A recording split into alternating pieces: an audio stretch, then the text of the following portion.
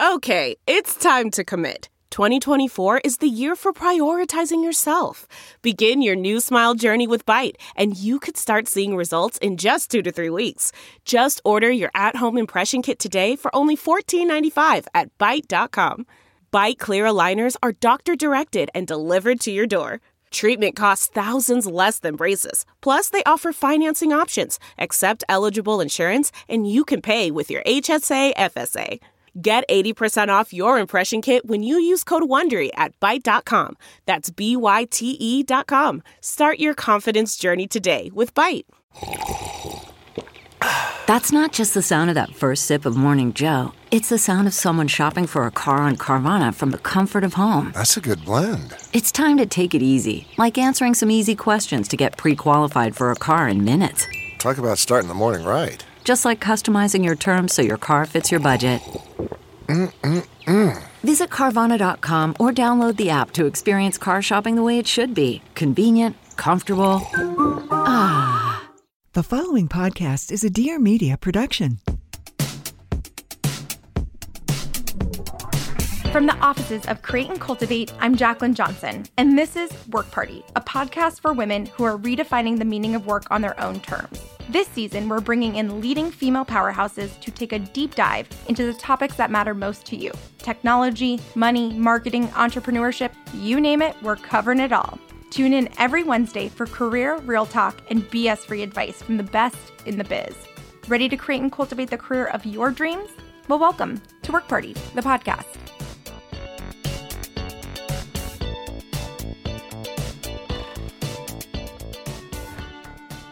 Don't talk about money. We've all heard this phrase at least once in our lives, but this time we're calling it out. We're kicking off this new decade with more transparency and an open dialogue around money, salaries, and the notion that women are content with what we've been giving, because that is simply not true. In the same way ambition is considered a dirty word, why is it still taboo for women to admit they want money? You can have ambition and a desire to have more funds in the bank. That's not selfish. It's industrious and goal-oriented and important. New research also finds that women aged between 20 to 34 are more likely to leave financial planning to their spouses or significant others. When you consider that women earn less money than men, take more time out of the workforce, and live longer lives, this ultimately sets us back financially. The first step is bridging the confidence gap that's preventing women from taking the financial reins. Today, we hold more economic power than ever before, and we are fully capable of managing our own money. So what do you think, ladies? Are we ready to step into the driver's seat and take a more active role in our financial decisions? I think so. Of course, we know that starting the conversation can be easier said than done. So for this episode of Work Party, I'm sitting down with Divya Gugnani, CEO and co-founder of Wander Beauty. But this isn't her first rodeo. In fact, she's had 4 other ventures. So it's safe to say she's an experienced entrepreneur and gets managing money and business. In this episode, we also get into her career, the lessons she's learned from building a company from scratch, navigating the male-dominated world of venture capital, and so much more. So let's get right into it.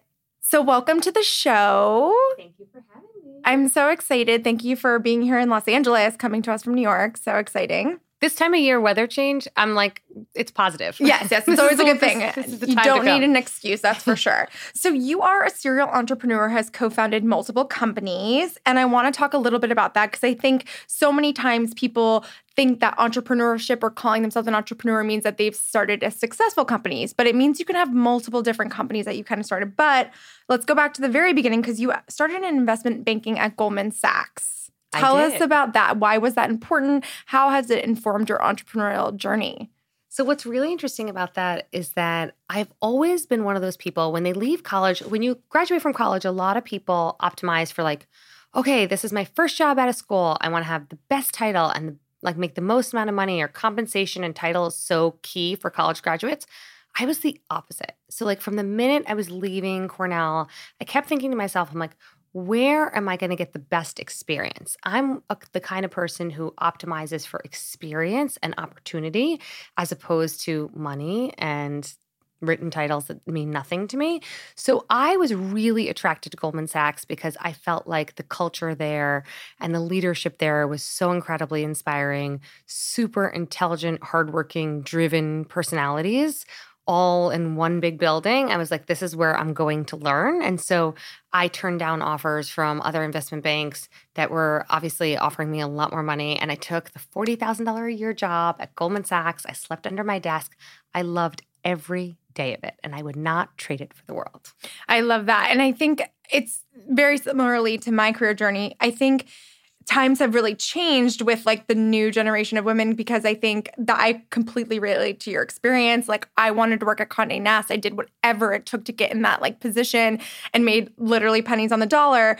But for you, why was money important? I mean, private equity, venture capital, not a lot of women at that time were going into those fields. So what was that education at Goldman like for you, and how has it helped you in now being an entrepreneur? So I grew up in an entrepreneurial family. My dad was an entrepreneur, and I really feel like business was just a part of my DNA growing up. And so I thought about, where can I learn the most about business? So the first step was investment banking, because you go to work at an investment bank and you get to work with, like, at the age of 21, you're meeting Fortune 500 CEOs at Goldman Sachs. Like, where are you meeting Fortune 500 CEOs? Nowhere. Not when you're 21 years old. So I got this big bird's eye view of companies, how they operate, how they get built, how they grow, how they sell. Then I wanted to get a layer deeper, and that's why I went into private equity. So larger companies, bigger scale, harder to change, slower to move. And so then I was like, I got to get closer. Let's just like, every step in my career was just getting closer to the beginning stages of how things launch. And then so I went from investment banking to private equity to venture capital. And for me, it was just this progression of getting earlier and earlier stage to the real nuts and bolts of how companies operate and make decisions. I love that. And so for our listeners who may not be as familiar, can you explain the difference between investment banking, private equity, and venture capital? So an investment banker really acts as an advisor to a company. They're going to advise the company on strategic alternatives. So if the company wants to raise money, an investment banker is going to help them through that process, identify which investors to raise money from, and drive them through that. If a company is going to go public in the public markets and have an initial public offering, an IPO, an investment bank is going to guide the company through that process. If a company is going to sell and get acquired by a big global conglomerate, an investment bank is going to coach and mentor that company and lead that whole auction process to get the company sold. So investment banks do advisory work, and they work on what we call the sell side. The other side of that is the buy side, which is private equity, which is where you buy companies. And those companies are typically later stage and large businesses. As private equity, they write big, big checks and write it into big companies. So venture capital is just a stage earlier than all of this, which is just the nuts and bolts of starting. So venture capitalists invest in companies. It could be two people in a garage starting out day one. It could be they haven't started out at all and they have an idea and they're pre-seed. Then there's seed funding. Then there's Series A, Series B. And so it's the earlier stages of the evolution of a company, the early days of launching, building, and growing is where venture capital supports a business. The more mature stages of growth and expansion are supported by private equity investors, and then advisory work is done by investment banks. Amazing. And so you started your own firm. So you took it one step even further. So can you tell us about that company? Yeah, so I actually have been angel investing since the early 2000s, so over 20 years of experience investing in companies. And I invested as an institutional investor, obviously, when I was in private equity, when I was in venture. But more importantly, I just got bitten by the bug to get involved in the startup landscape. And so I started writing angel investment checks. And in 2012, I formalized everything into a fund because I found it just an easier to have a vehicle. So that I set up Concept to Co to really do that, to partner with companies, help grow them. I also incubated my first company out of there, which is Wander Beauty. So the first company in Concept to Co to ever be incubated was Wander Beauty. It was the fourth company that actually started, but first for me to incubate out of my fund. And just in the last 12 to 14 months, I've kind of invested in a lot of brands that you probably would have heard of. So Primary in kids clothing, Madison Reed in hair color, Inkbox and temporary tattoos, Inside Weather in furniture space, Keeps that deals with chronic conditions, Obey Fitness, streaming workouts. So really across the gamut of consumer, and I'm very actively involved in investing in startups. What's up, ladies? Let's take a pause from today's episode to talk about Wander Beauty. In an era of beauty where new products are launching left and right, Wander Beauty is aiming to do the opposite by committing to create fewer, better beauty essentials. that streamline your beauty routine. Who doesn't want fewer products in their makeup bag, am I right? Wander Beauty takes it a step further by designing each of their products to multitask for you, providing maximum impact with minimal effort, which I am here for. Their products pull double and sometimes even triple duty, and I'm all for it. One of my personal favorites is the On The Glow Blush and Illuminator. I use it on my cheeks, lips, eyes, and anywhere else that I wanted to add a little color and illumination. I can apply it on my bare skin for my lighter makeup days or over a full face of makeup when I'm full glam for an event. I am thrilled to share that for a limited time only, Wander Beauty is offering all of you On The Go Work Party listeners a very special discount. Visit wanderbeauty.com and enter Work Party at checkout, and you'll receive 20% off your entire purchase. All of Wander Beauty's products are co-created with their community and enriched with clean, globally sourced ingredients that work with your skin instead of against it. Your beauty routine should go where you go, whether you're going from desk to dinner, doing your routine at the gym, or masking in flight. Any beauty product that delivers on performance and promises less time at the vanity are a win in my books. This one checks all the boxes. Wander Beauty was created for women with fast-paced lifestyles, which I know all of you are. So what are you waiting for? Simplify your routine, take your beauty beyond the bathroom, and stay gorgeous on the go with Wander Beauty. Once again, visit wanderbeauty.com and enter Work Party at checkout for 20% off your purchase. Bye.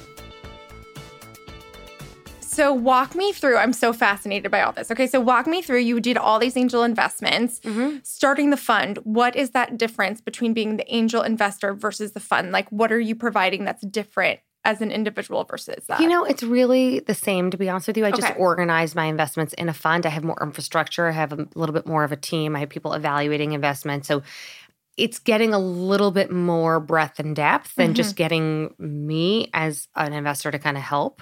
I find investing really so important for my career as an entrepreneur because I feel like it's pari passu and it's like it works in concert together. So I invest in other companies and I share my journey. I share my experience of, you know, the pitfalls, the mistakes I've made, the problems I've had, how to build, how to scale, how to grow. But I also invest in companies that, you know, have exceeded my capacity in terms of revenue and have grown way more than I have raised tons more capital. And so I'm learning at the same time. And so I think it's this really great symbiosis of having a community of entrepreneurs that can all lean in and talk to each other in the cone of silence. And because I am an entrepreneur, I think that I get a way better look into the company than a typical investor. Absolutely. Yeah, I totally agree. I also angel invest, not nearly as much as you do, but been dabbling in that and I have the same experience. So I think that's really wonderful. So Wander Beauty, part of this firm, tell us how that worked. Did you invest your own capital into it? Did you bring on VC? How did that whole thing? So I've raised every type of capital you could imagine in the 4 companies that I've run. But with Wander Beauty, my thought process was initially to self-fund. And that's always what I recommend to anyone who's starting out a business. I really genuinely feel like, you know, why raise tons of money when you don't really even know if you have a business yet? Try and get that initial product market fit, get some traction, some data, and then raise money to amplify that and grow it. Make sure there is a fit first, because one of the things I've learned about money is money can mask a lot of problems. If you throw enough money and marketing behind selling a product or service, anyone will buy it.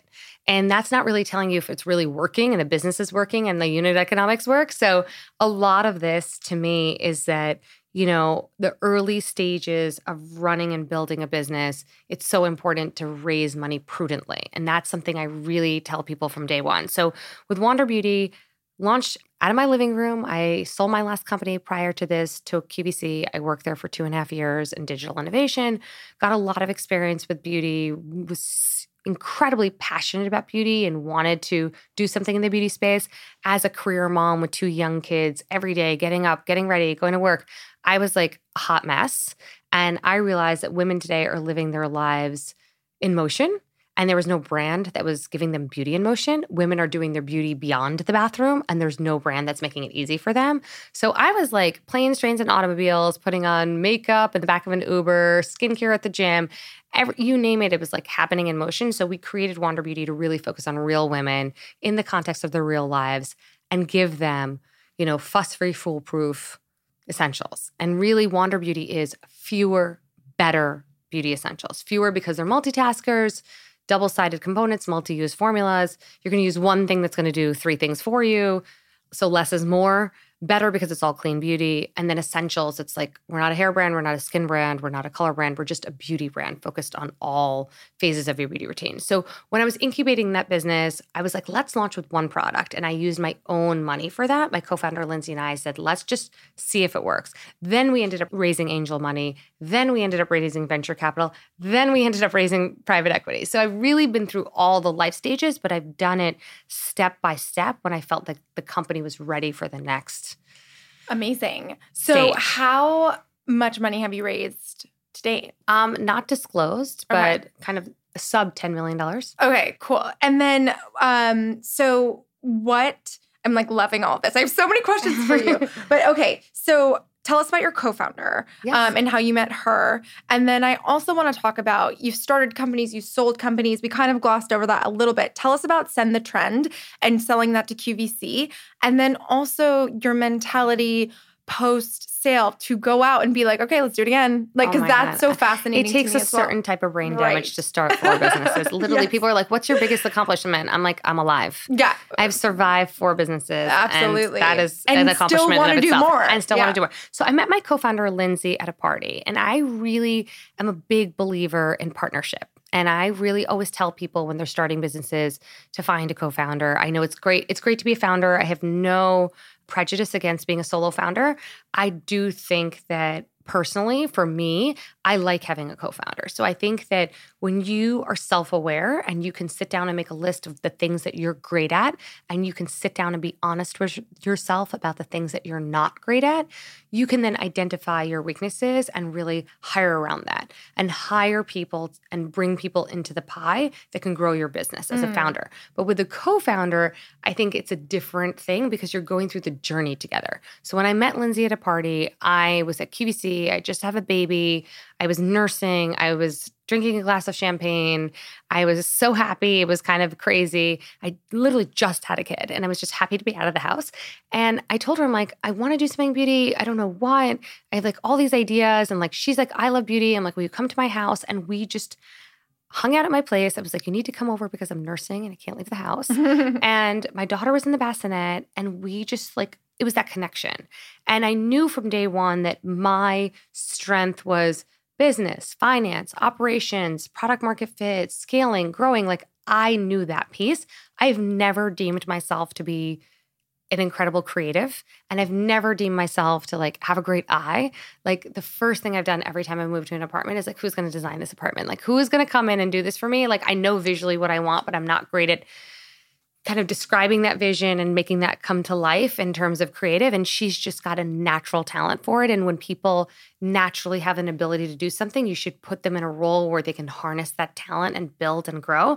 So the reason our founding partnership works, and 5 years later, we're, sit across from each other in an open floor plan without any offices and communicate daily, is because we have complementary skill sets. And that's my biggest piece of advice to people who are starting out a business is that when you're thinking about a co-founder, let that person bring something to the pie that grows the pie, grows the business, makes a bigger opportunity for you as opposed to you doing it alone. And then think about how that's completely complementary. What really doesn't work, and I've seen this in companies I've invested in, co-CEOs, people who co-lead businesses, and they both have the same skill set, you're just stepping on each other's toes all day and the business doesn't get ahead. So I love that advice. Absolutely. And so tell us about selling the first company. And then I have a million advice questions to ask you about money since you seem to be the expert. So I sold my first company and I actually started that company when I was working full time. And I had started it and I was doing it nights and weekends and it was a small business and it was the auto parts space and it was the right decision to just move forward because it wasn't in an industry I was passionate about. I kind of fell into the company. My second company was in the culinary space. It was profitable, but it didn't scale. And I think you also have to know when you have to pivot and you have to know when things are not working. And so it had an advertorial business model where we had advertising dollars coming in and the phone would ring and we get a 6-figure check and then the phone wouldn't ring for 4 weeks and it was painful. And so I knew that business was not going to scale. And I said, okay, let's now pivot. So I pivoted. I launched Send the Trend. We raised venture capital money from Battery Ventures for that. We sold the company 11 months later. It scaled, it grew, it built. We built it within QVC. It was an incredible experience. And so, selling that business, a lot of people ask me, like, how did you know when it was the right time to sell? And timing is everything when you're selling your company. It's like almost like when you get married. Like, it's just timing is everything. Like, you can meet the right person at the wrong point in your life and then you don't get married. And then you can meet the totally wrong person at the time in your life where you want to get married. So things kind of all go by the wayside based on timing. And I feel like the timing for me was really exciting. We had built, we had scaled, we were continuing to scale. I needed a bigger partner and a bigger platform to grow that business, and it was the right time to do it. So that process was very challenging, very difficult. It's hard to let go of something that you've built and just call it a day. But at the same time, it's really exciting to see the fruition of doing that, going through that process and negotiating it. So that was a great learning experience for me. I love that. So let's talk about money, finance, advice. What are some of the biggest mistakes you see startups make, or some of the biggest money mistakes that you've made? So I think the root of a lot of companies making mistakes is money. Some people overinvest, other people underinvest, and that leads to business failure. I've seen people raise money, hire tons of people, and then end up firing them because they overhired and they don't build it and they will come mentality, because that doesn't work. You don't like build a big building to hope that you're going to have the business to fill it. Like, you actually should do the reverse. You should be in a certain amount of pain until you're ready to hire the next person. So the way I look at hiring is that, hire slowly and very thoughtfully to bring the right people onto your organization. But when people are actually not a fit, then move on from that very quickly. Yeah, I totally agree. It's slow to hire, quick to fire. I think that's such great advice. I think a lot of entrepreneurship comes with risk taking. You've obviously taken a lot of risks with the different companies you've started. What are some of the most pivotal risks you've taken or decisions you've made, and how did it change your path? Oh God, I've made a lot of risks. I think launching a business is a risk. And I think that the way I've looked at risks is that they're calculated. So I'm always launching newness at Wander. And at Wander Beauty, we just launched hair and body. So we launched all-inclusive and scenic route. It's been amazing for us to launch into a category we're a prestige brand that's typically penetrated at the mass level. People are buying their hair and body at the drugstore. And by the way, so am I. So I get it. But these formulas are really unique, different. They're vegan, they're cruelty-free, they're gluten-free.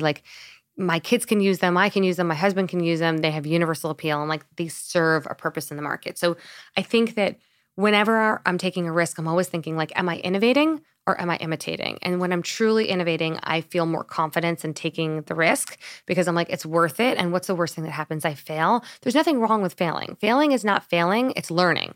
And that's how you have to recode your memory and your brain as you become an entrepreneur.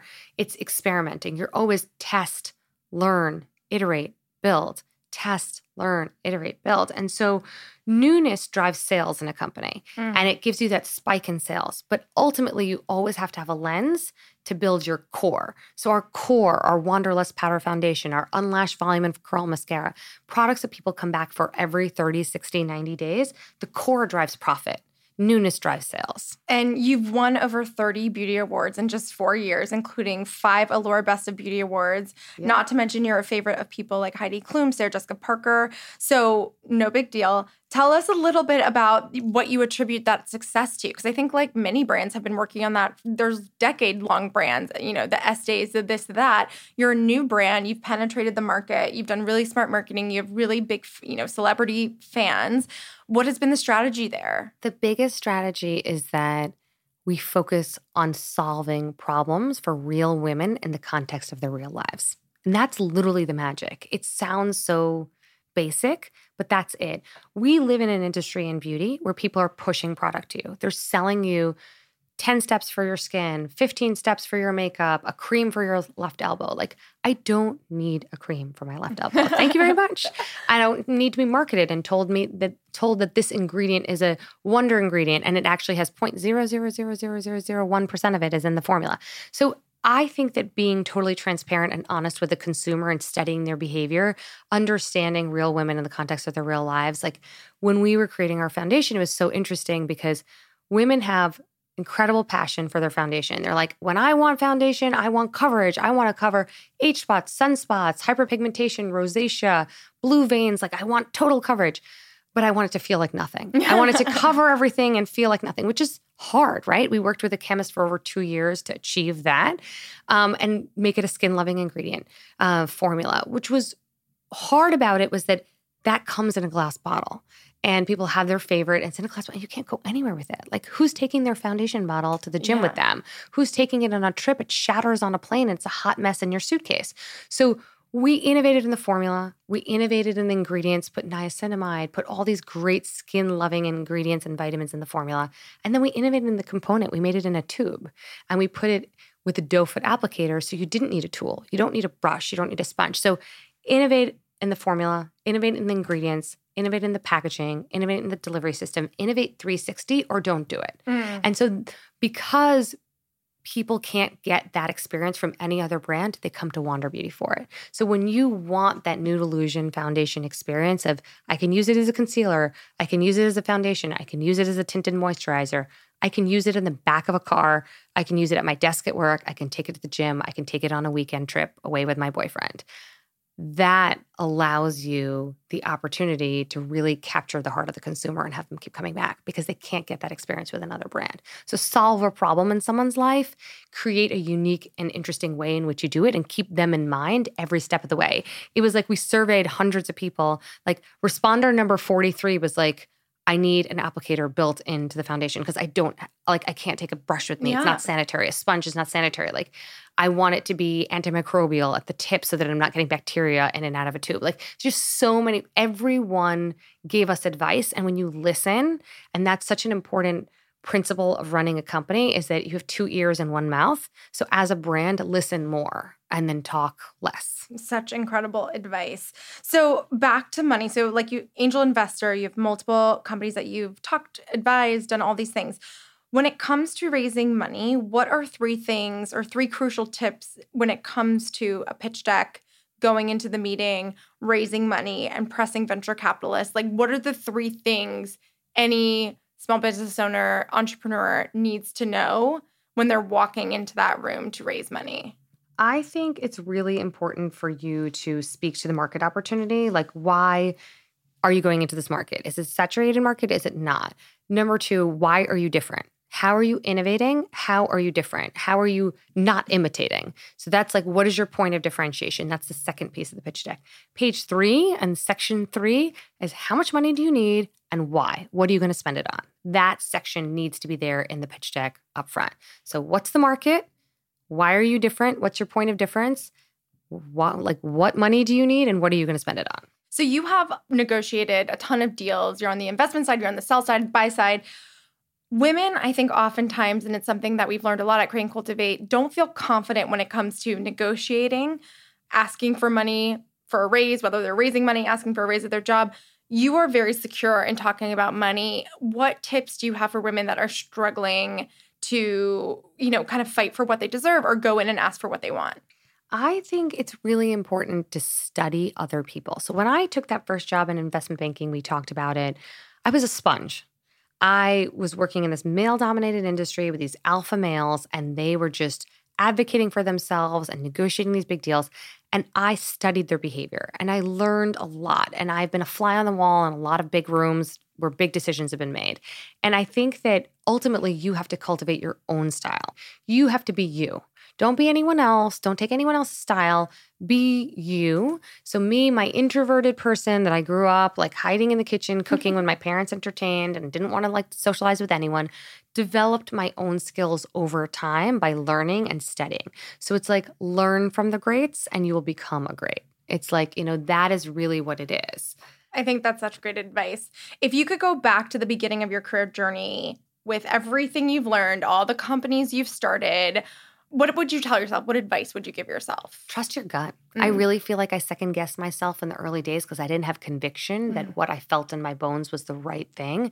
And now as I become a more seasoned entrepreneur and I've made tons of mistakes across every area of the business you could ever imagine, I now have a lot more conviction to when something doesn't feel right to me. I just don't do it. Okay, we're going to do some rapid fire sentence finishers. Okay, are you fire. ready? Here we go. I'm the most productive when it's late at night, everyone's asleep, I'm alone with my computer and my thoughts. My biggest professional regret is accepting racism and sexism in the workplace and not advocating for myself and doing anything about it. I mean, all of us. It's crazy. My biggest career crush is Deepak Chopra. He took something that he was passionate about in his personal life and turned into a platform to make people's lives better. My success mantra is failure is not an option.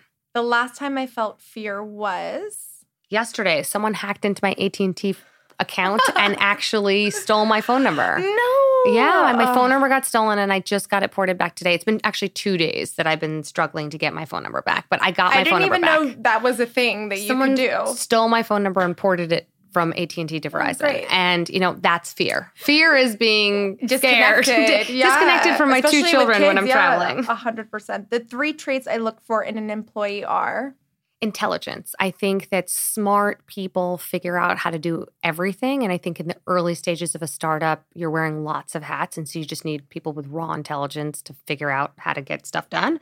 Number 2 is curiosity. I fancy myself as being very intellectually curious. And I think that it's a hallmark of success when you're curious and you ask questions. And then I would say the 3rd piece is just team player. When I got hired at Goldman Sachs, they told me there's no I in Goldman Sachs. The same way there's no I in Concept to Co. and there's no I in Wander Beauty. I love it. Well, you are such a wealth of knowledge. Thank you so much for taking the time to talk to us. Thank you for having me. Have you bought your copy of Work Party the book? Part career manifesto, part practical business advice, Work Party the book is everything I wish I knew during my early years as an entrepreneur. The ups, the downs, the things I learned, and the women that helped me to make it happen. Just like in our podcast, Work Party the book does not shy away from the nitty-gritty details you need to know. If you hope to start your own business or become the HBIC at your current gig, we're here to help you out. Available in hardcover and audiobook on Amazon, also on iBooks at Target and your local bookstore. Thanks for tuning in to this episode of Work Party, the podcast. If you felt inspired and learned something new, let us know in a review on iTunes and check us out on social at Work Party. For every episode, we have downloadable resources available on workparty.com, so you can put these tips and tools into action for your own business. Thanks again for listening, and as always, work hard, party on.